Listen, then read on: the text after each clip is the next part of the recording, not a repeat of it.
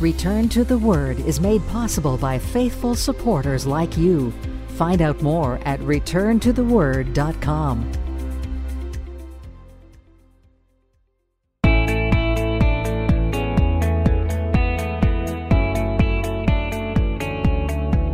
Welcome to another edition of Return to the Word Radio with Bible teacher Mark Fontecchio. Advancing the message of God's amazing grace through the teaching of God's Word. And now with today's message, here is our teacher. We're making our way through Revelation chapter 2 and 3, where the Lord Jesus Christ addressed 7 human messengers with a message to each of these churches. Now this morning, we are in Revelation 2, and Christ had a message for the church at Smyrna. This day, today, the Lord's Day, looks quite a bit different around the world. The Chinese government, most recent crackdown on Christians and churches has meant that Christians have died. China's policy is very, very tough on Christians, putting more believers in prison than in any other country in the world. The confiscation of church property, the confiscation of Bibles continues. But the Church of Jesus Christ in China continues to grow because God's truth and God's church cannot be extinguished. The house church movement endures incredible persecution we don't even understand here. Yet it stands on its commitment to preach the gospel of Jesus Christ, no matter the cost. The Myanmar military government attacked recently 22 villages of a tribe that is made up of mostly believers in Jesus Christ. And witnesses report that the military beat and stabbed Christians to death. Pastors have been known to disappear. Over 100,000 Christians right now have been forced to flee their homes because of the fighting there. 100,000. They are living in camps but denied access to food and health care. Why? Because they're not Buddhists. The Christians in Vietnam have long suffered house churches being raided, evangelists and church leaders being arrested in the dark of the night. But now they face a new, unique problem. With COVID-19, Christians are finding out that they are being denied help. Why? Simply because they are Christians. Sudan, you know this. Sudan has been a place of Christian persecution for decades and decades, where historically they've been given 3 options. They have been told to either convert to the Muslim faith, flee, or be killed for your faith. Christian families have been torn apart. Children and women have been sold as slaves. And now with South Sudan breaking off from the rest of the country in 2011, Christians are finding a whole new wave of persecution. Christians are being arrested, and they are battling starvation because in the South Sudan, almost 7 million people do not know where their next meal will come from. Only 90 miles off the Straits of Florida is the island of Cuba. You remember in 1959, Fidel Castro came to power threatening socialism or death. And in the mid-60s, he made that statement. Castro said that Christians are social scum.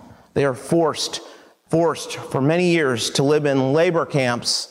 In 1996, the Ministry of Justice ordered the closing of all house churches there, but thankfully, most Christians there, they did not comply. The government today claims they have religious freedom. Oh, they can say that all they want, but Christians continue to be imprisoned and house churches continue to be closed. In Pakistan, I have friends in Pakistan. In Pakistan, Christians are often accused of breaking Law 295C, which is the crime of blaspheming Muhammad, a crime that is punishable by death. If a Christian is acquitted of such a charge, they are usually killed by mobs. But despite the hardships that they face, Christians continue in love and perseverance, boldly sharing the gospel of Jesus Christ. It's been rightly said that there have been more Christian martyrs in recent years than in the days of Caesar. Tens of thousands of Christians are killed every year around the world for their faith in Jesus Christ. It's been estimated that since the first century, there have been over 70 million Christians put to death for refusing to renounce their faith in Jesus Christ. And more people lost their lives in the last 120 years for the Christian faith than in all the previous 1,800 plus years put together. Our brothers and sisters in Christ around the world are suffering today, now, right now. And I wonder how much it matters to us because it doesn't involve us. For Christians living in the Muslim world, torture and arrest are part of a daily routine, a daily life. In Saudi Arabia, they have religious police whose job it is to search homes and make arrests. They go around confiscating Bibles and anything that proclaims the name of Christ. But it's not just the Muslim countries. Christians are persecuted in North Korea, Somalia, Yemen, Laos, Nigeria, Afghanistan, India. In Ethiopia, government troops raided the largest evangelical church, arresting most of the people, and many of the people died in jail, and their bodies were thrown out to be eaten by animals. A mission worker in Ethiopia reported that the Christians fleeing there from the Sudan were naked except for the rags around their waists, and all of them had a dull concentration camp stare of the starving. But genocide and starvation has not brought an abandonment of the faith. The Church of Jesus Christ is thriving in these places. Maybe they have the strong faith. Maybe we have the weak faith. Maybe they are blessed. It leaves me asking myself the question, what gave these men and women the courage to stand firm in their belief, even in the face of death? And that question begs another question. Do I have what it takes in my faith to face death and stay true to what I believe in the Bible? You see, so much of what makes this sermon difficult, so difficult to preach, is that we are Christians living in America, and we know so little of what it means to suffer for our faith. A little virus comes along, and most of the church just scatters. Being born in this country does not mean we are better than Christians living in other countries. It does not. It just means that we have freedom that much of the world does not enjoy. And it just means that we have a responsibility here as Christians to use that freedom to lift up our brothers and sisters in Christ scattered around the globe. Christians living in Smyrna, they knew the persecution. 35 miles, almost due north of Ephesus, on the bay of the Aegean Sea, was this city known as Smyrna.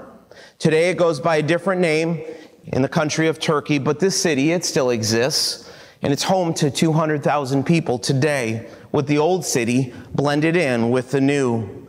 Now this, in its day, was a beautiful city. It was absolutely beautiful. Its shore included the blue waters of the sea, the golden sand of the beaches, and the inland hills were covered with the dark green of the cypress trees.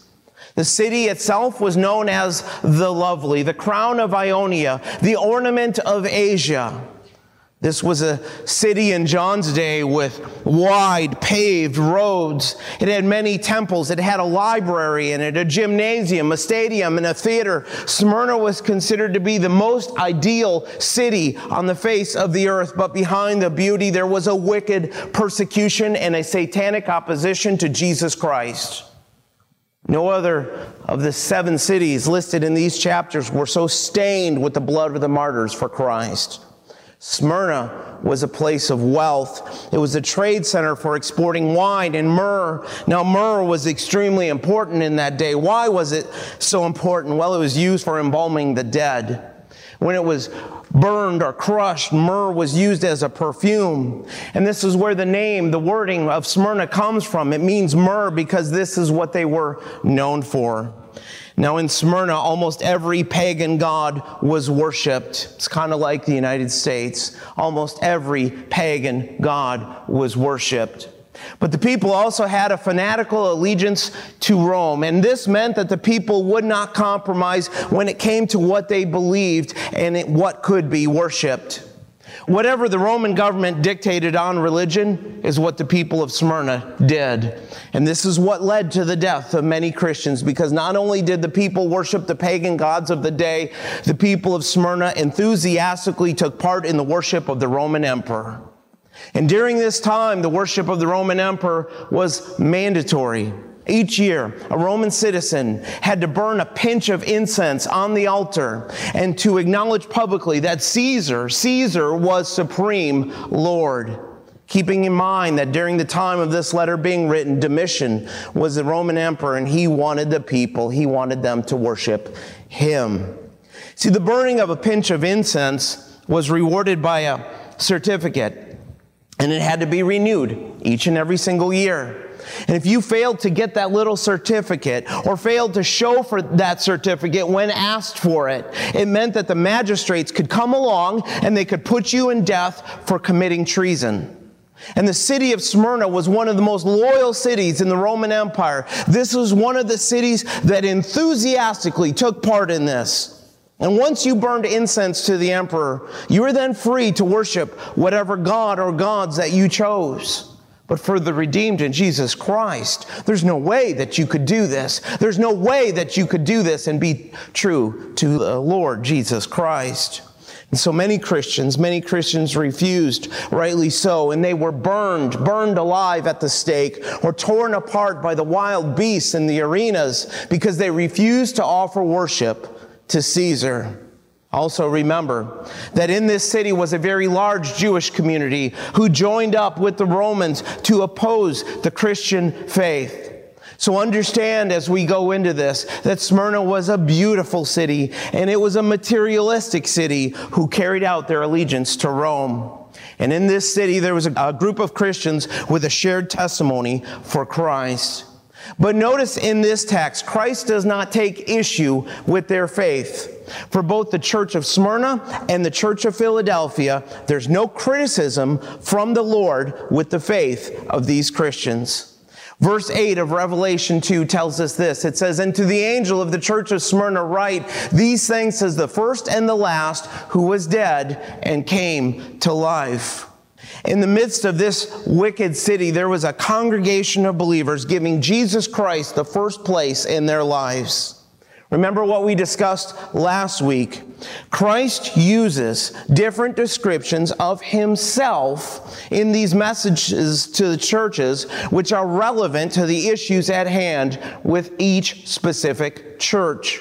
For the church of Ephesus, it was that Christ stood in the midst of the lampstands, that Christ was in control of his church. But what does he say to Smyrna? For Smyrna, Christ describes himself specifically as the first and the last who was dead and came to life. What is he saying? Well, he's telling us that Christ is once again claiming absolute deity.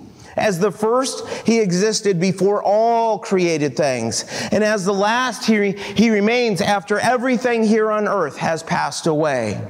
He's the eternal God who has always existed in the past, and he will always exist in the future. Now, this description of who he is was given to the believers at Smyrna to put into perspective this storm of persecution that they were facing. These believers in Christ could take refuge in him.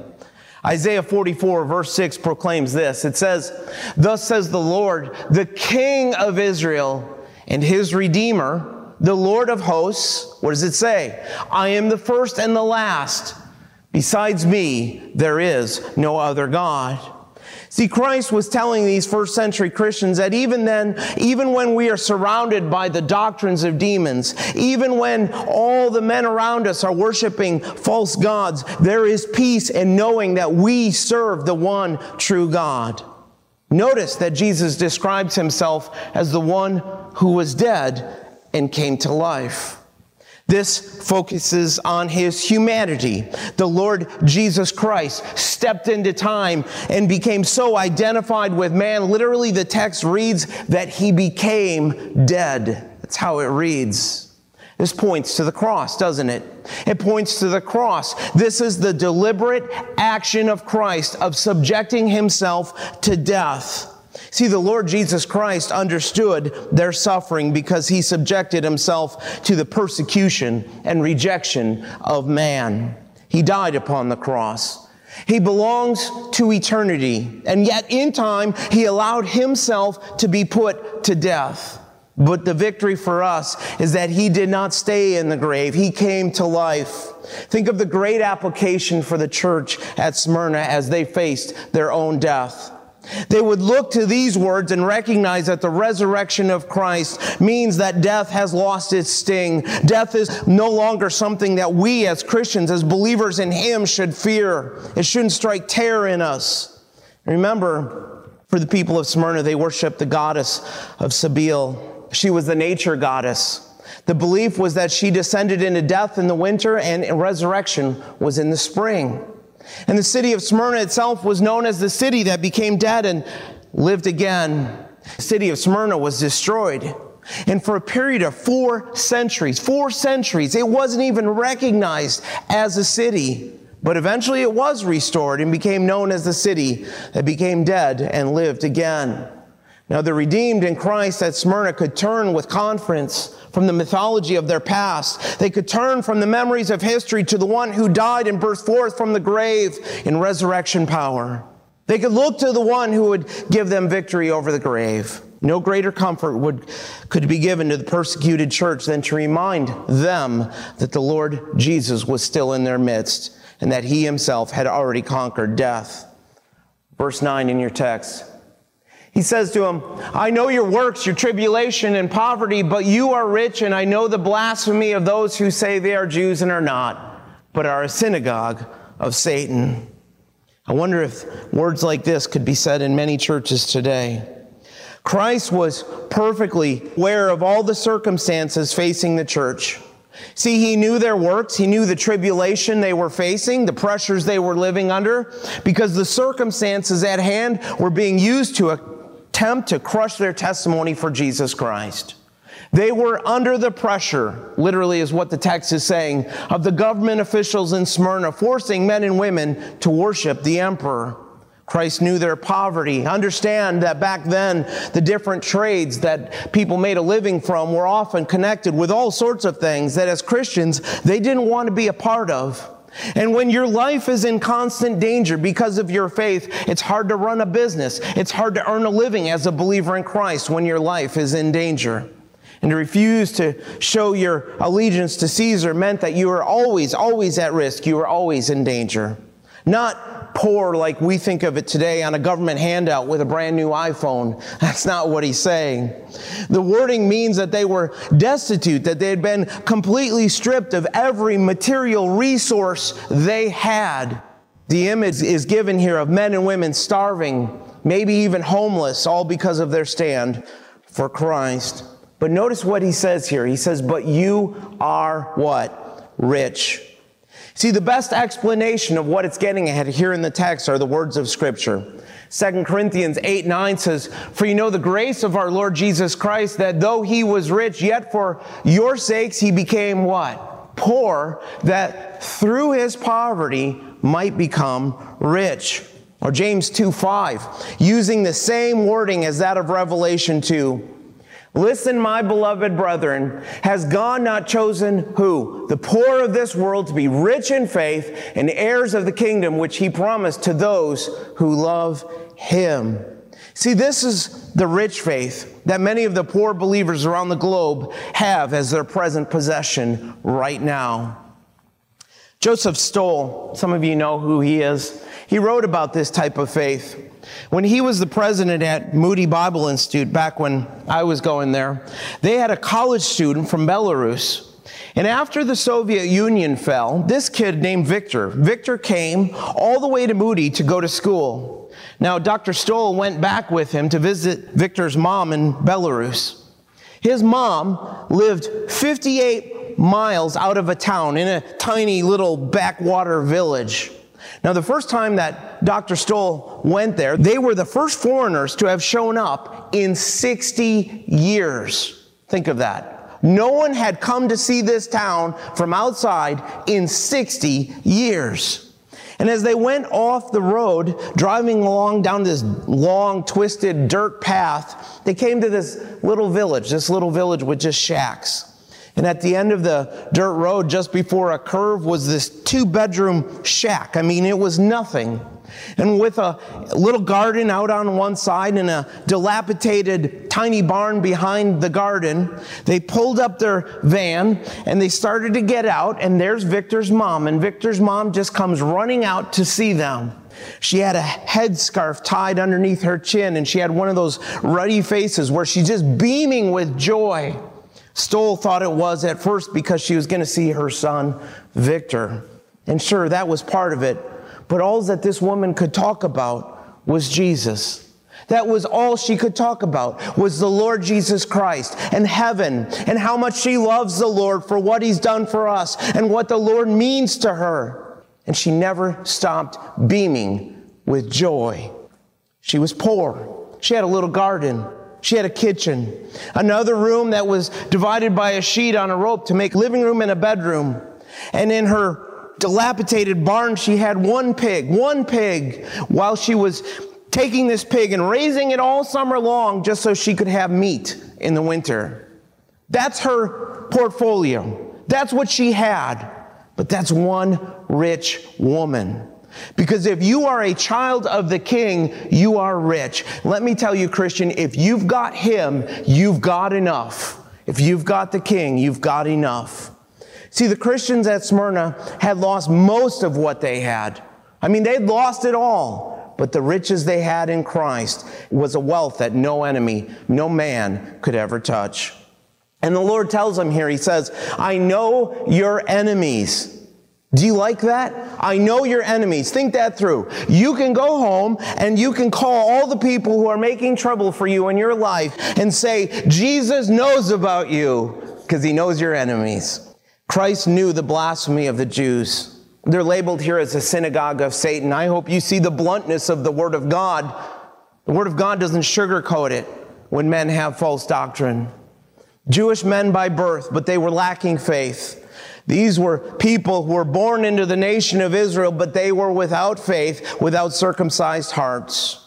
Paul talked about this, didn't he, in Romans 9, where he said, for they are not all Israel who are of Israel, nor are they all children, because they are the seed of Abraham.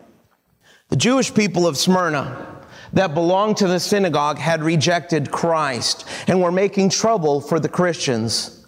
This is how Christ sees people who have religion but do not have faith in Him. He calls it a synagogue of Satan, enemies of God. Jesus said much the same in John 8:44 when He told the Jews who had rejected Him, He said, you are of your father, the devil. You can call yourself a church, but if you're pushing any other message than faith alone and Christ alone, you're not of God. Hear that. See, the religious establishment of any age is usually the most active enemy to the genuine faith in Christ. These Jews were liars because they denied the absolute deity of Christ. They lied about who Christ is. They lied about the resurrection. These were the days when the church was hated and persecuted. Instead of meeting in fancy buildings, they gathered in caves, in the catacombs, and in hidden places. They were despised by the world and condemned as enemies of the Roman Empire because of their faith in Christ. And so the Lord tells them in verse 10, He says, do not fear any of those things which you are about to suffer. Indeed, the devil is about to throw some of you into prison that you may be tested, and you will have tribulation 10 days.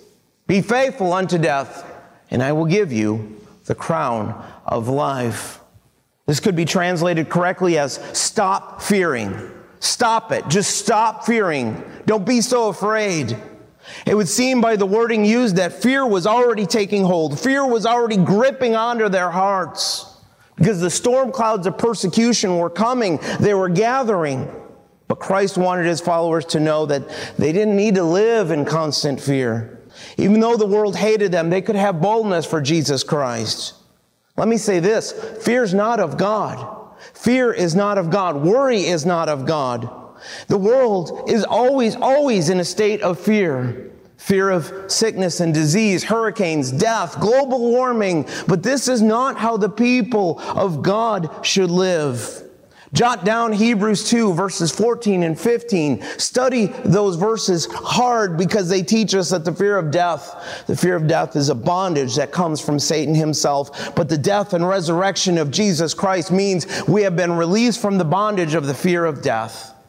Notice Christ does not promise them the prosperity gospel. He doesn't promise them safety. He doesn't promise them that they would not die for their faith. What does Christ tell them? He tells them that things are about to get even worse. How's that for some good news? Things are going to get worse. You're going to go through it. Look at the wording. He says, do not fear any of those things which you are about to suffer. The wording suggests the imminent bursting of a storm of persecution. See, the devil is still the enemy. He is the one who is opposed to God and the people of God. And Satan was about to use his position and power to try to stamp out their testimony for Christ. And he would use men to do this, probably some of the Jews mentioned in verse 9, using them to stir up the authorities. Some of the Christians there in Smyrna would be arrested. Some of the Christians would lose their lives. Christ knew all about this attack from Satan. I think a lesson for the church that we should always remember is that Satan uses men to attack the church of Christ. So we should not be surprised when it happens, when men come and stir up trouble. But notice the purpose of this from Christ's point of view. He says, that you may be tested. The picture given is of one believer after another being hauled off to prison, being led off to prison. The devil was about to keep casting Christians into prison, one after another. False accusations, civil charges, with death as the ultimate weapon. And the impression I am left with, because of the wording used, is that of Satan hoping to tempt them to renounce their faith in Christ. But let us remember, God himself, God was the one that was allowing this to happen to test the believers. And the clear teaching of this passage, of this text, is that Christ is glorified through the trials that Satan intends for evil. And if Christians understood this, it would bring new strength to these believers in Christ. But what did Christ mean here, that they would have tribulation 10 days? I honestly see no reason to take this other than just how it reads, that these believers would have a period of 10 days of tribulation. Isn't that the simplest answer? This is how the church at Smyrna, I think, would have received it, as a simple warning to the church, as a warning of a 10-day period where the tribulation, the pressures facing them, would be worse than anything that they had ever seen. The faith of these believers was going to be tested to their limit. And piecing together the facts we have, this could have taken place in the closing days of the Emperor Domitian's reign. And if this was a literal warning to this church, they would be able to count the days to the end of this storm of persecution, knowing that Christ himself, think of this comforting word, Christ himself had set a limit on the number of days of their trial. And the last part of verse 10 says, be faithful unto death, and I will give you the crown of life. Remember how this verse started out? It started out by saying, stop fearing. Stop fearing.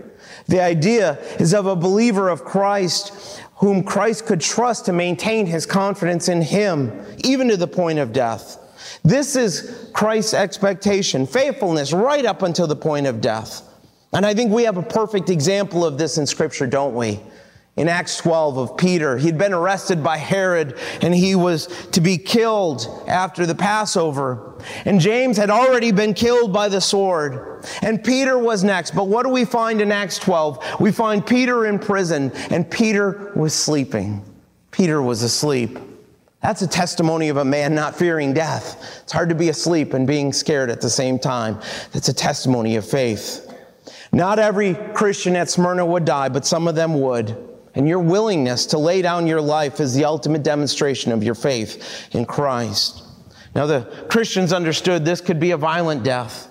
And he holds out the promise of the crown of life to the faithful. Smyrna had all sorts of temples there. They had one for Zeus. They had one for Apollo. They had one for Aphrodite. They had one for Asclepius, Demeter, Sabeel, they had a curved street that was known as the Street of Gold. And there was a temple to Sabeel on the one end, and there was a temple to Zeus on the other end. And this ring of temples around the city was called the Crown of Ionia.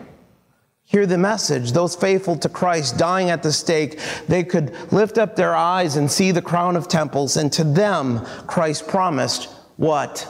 The crown of life.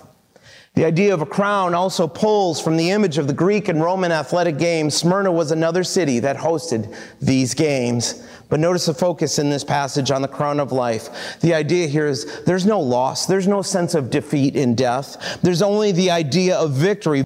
Now, some see this here, and some good men see this as a reference to a reward given to those put to death for Christ, as a reward above and beyond eternal life.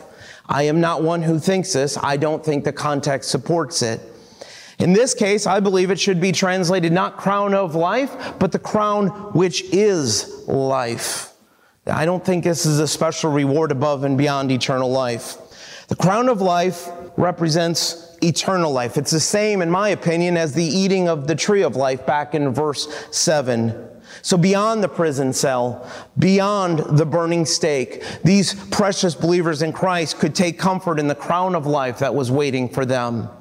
And the pages of church history teach us that the faithful testimony of the dying Christians repeatedly led those who persecute to receive the Lord Jesus Christ as their Savior, because the convincing power of the truth of the gospel of Christ on display in those who would be faithful unto death. Those were the days when claiming to be a Christian meant something. Verse 11. He who has an ear, let him hear what the Spirit says to the churches. He who overcomes shall not be hurt by the second death. This is a responsibility of the believer in Christ to respond to the Spirit of God teaching to us through the written word. The message now expands to the churches. Notice it says churches plural. When persecution comes here, because it will come here, it's just a matter of time. When persecution comes here, take comfort. This is your source book to go to. Look at this. Take comfort from this. Because if you should be tested to the point of death, let these words grip your heart and give you continued hope in Christ. Torture in the Roman Empire could be extremely cruel back in that day. Being tortured on the rack, burned at the stake, or thrown to the wild beasts in the arena. But Christ promised it shines through the pain. See, men can inflict pain. Sure, they can do that. And men can kill our bodies. They can do that. But the redeemed in Christ cannot be touched. We cannot be hurt by something that is far worse. What's far worse than that? The second death. And what is the second death? Well, the answer to that is found in Revelation 21:8, that unbelievers shall have their part in the lake which burns with fire and brimstone, which is the second death. The second death is for those that are lost, those that are not regenerated unto new life. This is an eternal death that will come upon them at the great white throne judgment. Because those, hear me, who are born once die twice. Those who are born twice die only once. And no believer in Christ has a part in the second death. Revelation 20 verse 6 teaches us that for those in Christ, the second death, it has no power over us. But notice the careful wording of Christ here in verse 11. It says, he who overcomes shall not be hurt by the second death. I wish you guys could read this in the Greek. It's so strong. The lost will face a second death. The second death is being cast into the lake of fire. And the second death, it involves something far much worse than just that. It's being eternally separated from a holy and righteous God. It's being eternally separated from the Creator, God Himself. There's no resurrection from this death. And this is something that the lost will be aware of. They will be conscious of. This is never-ending suffering. What men can do to our bodies now may give us some cause for concern, but the righteous judgment of a holy God against sin, that should make our souls tremble. As Jesus Himself testified in Matthew 10:28, He says, do not fear those who can kill the body but cannot kill the soul, but rather fear who? Him who is able to destroy both the soul and body in hell. But listen, here's the promise to the redeemed, for the overcomer, for the believer in Jesus Christ. Where Christ testifies, he who overcomes shall not be hurt by the second death. The word shall not be. This is the strongest wording. This is the strongest wording that can be used in the Greek language to testify that there is absolutely zero chance, no way that the second death can hurt those who overcome. Any persecution that we face down here right now, as intense as it may be, is brief, it's short compared to the endless life that we have in the Lord Jesus Christ. Christ does not promise that we will not face persecution. He doesn't promise you that. Get that out of your head because it's coming. But he does promise something greater, the grace to endure without fear, and the promise that he will bring us through to the crown of life. Jesus tells us to be faithful. So hang in there, Christians. Don't quit. Be faithful unto death. Meaning, even if your loyalty to Jesus Christ means you face death, don't be intimidated by this lost and dying world. I was reading the account of an eyewitness that describes some of the atrocities against Christians in South Sudan when the persecution was at some of its worst. Men were lifted up on crosses in the village squares and crucified to mock the Savior that they worship. And this witness testified that he saw troops come in, load Christians into flatbed trucks, driving them off out into the desert and dump them out in the middle of the desert with no supplies, so that the Christians would just simply die out in the desert, all for the crime of being a follower of Jesus Christ. This witness described what he saw in the capital of the country, where all the parents had been killed at the time, because their pattern was to kill the parents first and then make the kids into Islamic converts and then sell them off as slaves. As he walked through the capital, about 40 kids whose parents had been killed stood in the town square.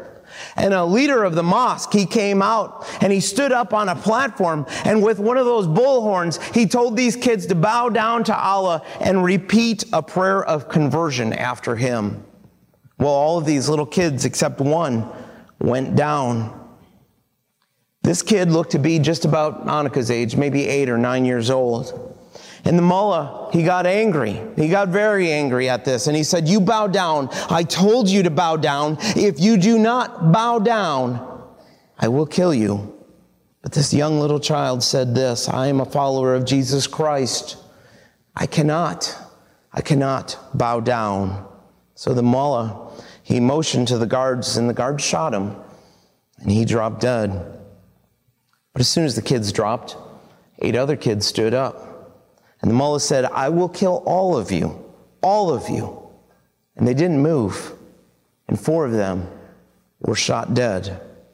And then finally, in anger, the mullah said, "You're not worthy of death." So he sold the rest off into slavery. I tell you this because I want the Church of Jesus Christ to wake up. This is the persecution that is happening in places all around the world right now, in our time, in our day, where Christians have to stand up and say, even if it means death, I'm not going to give up. I'll follow my Savior all the way to the cross. I'm a little tired of the weak church in the United States. I'm a little tired of the whiny church in the United States. Jesus says, "Be faithful unto death, and when you get home, I'll give you the crown of life." He'll give us life with him for all eternity. God gives strength to those who suffer, but I think one of the most serious theological blind spots today in the Western church is a defective understanding of suffering. Because there seems to be a lot of sermons, a lot of books, a lot of radio programs, podcasts on how to avoid suffering and on what we're supposed to do when we hurt a little bit. We have therapy for suffering, but there's an inadequate teaching about the theology of suffering. See, Christians are looking for the good life, comfort and painless life. These things have become necessities that people are viewing today as basic rights. Don't hurt my feelings. Don't step on my toes. Give me my vacation time. Give me my nice house. Give me my car. And if they don't have these things, they think something's wrong. It stunts their spiritual growth, because God intends us to grow through our trials, not to avoid them. Only God knows what we're going to face, and it's going to be different for each of us. And only God knows why we're going to face those things, but our trust must be that God knows what is best. We must live with the understanding that our life belongs to Jesus Christ. Grab that concept right there. Our life belongs to Him. And persecution very well may come in our time. But even in this, we know that persecution has always been one of the church's most powerful tools for sharing the gospel of Jesus Christ. So when we need courage, we must turn back to the promises of God and realize that God never allows suffering without a reason. Christ is the first and the last. He's the one who died and rose again. And because of who He is, He knows us inside and out. He knows every detail of all of our problems. He knows every tragedy that we have in life and every triumph, every death and every life. Jesus knows the stress of our trials. He knows the pain. He knows our troubles. He knows our enemies. He knows all about the destitution of being poor and in our difficult situations in life, even if they stay with us, even if they remain, even if we can't get rid of those problems. Or even if they get worse and we struggle more and more and more, we have no reason to fear, and we have no reason to run from God. But if you forget that you're destined for the world to come, that you are a child of the King in heaven, you're going to fold. You're going to fold every time life gets tough. Church at Smyrna would have liked to have heard that the tribulations were going to end, but Christ warned them that the worst was still coming. Christ will be with us through our most difficult hours. He will not abandon us. And even in death, Christ does not leave us. Death is just a doorway. That's all it is. It's a doorway to a glorious life for the believer in Jesus Christ. A life free from all suffering, poverty, hardships. And at the end of the book of Revelation, Jesus tells us that the day is coming when He will wipe away every tear. There'll be no more sorrow, no more death. God will dwell with His people. He will be our God, we'll be His people, exempt from the troubles of this world. So be strengthened. Be strengthened by who He is, and embrace the promises found in Hebrews chapter 13, where it says this: be content with such things as you have, for He Himself has said, I will never leave you nor forsake you. So we may boldly say, the Lord is my helper. I will not fear. What can man do to me? Christians, we live in a difficult time, but the best is yet to come for those who follow Jesus Christ. Amen. Return to the Word Ministries is committed to teaching the full counsel of God's Word and the gospel of Jesus Christ. For more about our ministry, please visit returntotheword.com. Return to the Word is a faith ministry. This means we freely distribute the teaching of the Word of God over the air and online. We do this without charge. If you feel led to support the ministry with a donation to help cover these costs, you may do so on our website, returntotheword.com, or by mailing a donation to Return to the Word, P.O. Box 879259, Wasilla, Alaska 99687.